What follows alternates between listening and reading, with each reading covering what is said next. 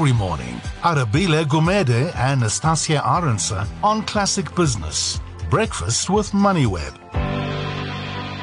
It's 23 minutes after 7. Before we talk to Thandisizwe Mahlujana, who is from PPS Investments, just news out of Woolworths. David Thomas, who's the Chief Executive Officer of David Jones, which is the Woolworths Australian subsidiary, has resigned for personal reasons. And news out of there saying that they will be looking for a replacement as soon as possible.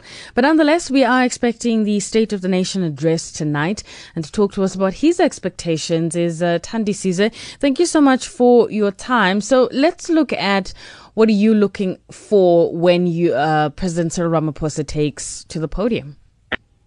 Thanks, Natasha. It's nice to speak. Apologies. It's nice to speak to you again. I think that, Natasha, our problems as South Africa are well documented, but I am mostly looking forward to him actually trying to address issues that are being experienced by people on the ground. South Africans this past year have had a torrid year, as you would very well know. We've had fuel prices that skyrocketed. We've had job losses. We've had families going from knowing where the next meal will come from to not knowing if there will be a meal at all or when that meal might come. We've had issues where in Cape Town alone, nearly 6,000 learners have not been placed in schools. Those for me are real bread and butter issues that Cyril Ramaphosa needs to address as a matter of urgency. I don't think we need to get into the importance of education and why we need to get those kids placed. And like I said, that number is only for Cape Town. There might be other numbers in other areas. He has been able, Nastasia, to get at least 20% of the investment target that he set for himself. One thing I like about that number is the word target, or putting a target to it. And I think Cyril, being a businessman or having been a businessman before, he understands that, businesses succeed because they set targets.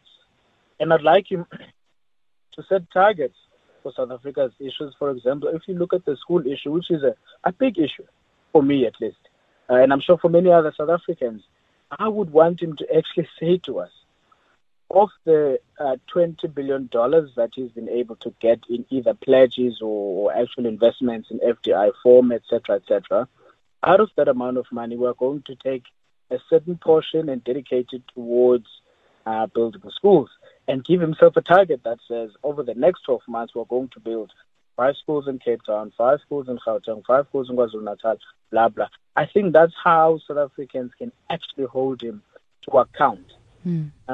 Last year, he obviously, he did his whole song and dance around Tumamina, Cyril Ramaphosa's song. I kind of feel like, and it's a little bit of a poignant issue, I kind of feel like this year South Africans are singing Oliver Mtukudzi's song, which is Tori. And it says, what shall we do? What shall we do for South Africa to get its growth going? What shall we do for women and children to feel safe on the roads? What shall we do for the many, many young people in this country, and many of them who are graduates? What shall we do for them to get the jobs that they need to live a prosperous life? Right. The life promised to us over the years.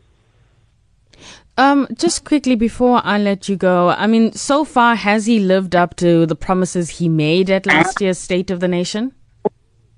That's an interesting question. I think we are a few days away, if not there, to his anniversary of having been the president of the country. I think on the whole, he has managed to live up to the expectations. It may not be a 100% record, but I think it's a clean, nice record with good achievements. I do, however, want to say that there are 2 lanes that he has to toe. There's a state lane that he has to toe, and for him to succeed in towing that lane, there's a political lane that he has to toe. And often, that political lane has an impact on whether or how quickly he achieves the state objectives that he has set for himself. And I think the political lane is where he has had troubles. And we can understand why, because politics are not like, well, there are some sort of science, but there's no 1+1 in politics. You could get 5 out of 1+1. So I think that's where his troubles have mostly come from, which may have impacted him not being able to achieve 100% of the things that he has set out to achieve. And I think that might continue to be a huge weight on his shoulders, because this year is a political election, obviously. But elections won't stop this year. All the political parties will go on a campaign trail until next year, because next year I think we're going to have municipal elections. So for the next years, it's electioneering. Thandisizwe, thank you so much for your time. That's Thandisizwe Mahlutjana, who is from PPS Investments. You can have a look at an article on the Money website that's titled South Africa's Top Priority, Ethical Leadership. Also expanding on the fact that without it, investor confidence will not recover. That one written by Patrick Kans. You can read up a little bit more on some of the promises that President Cyril Ramaphosa has made at the Investing in Africa Mining Indaba that wraps up today in Cape Town, and his encouragement about how South Africa is open for business. But of course, everybody is looking to see as to whether he can continue to stimulate the economy by dealing with the leadership issues and making sure that South Africa is secure and ready to attract investment. But let's have a look at news headlines.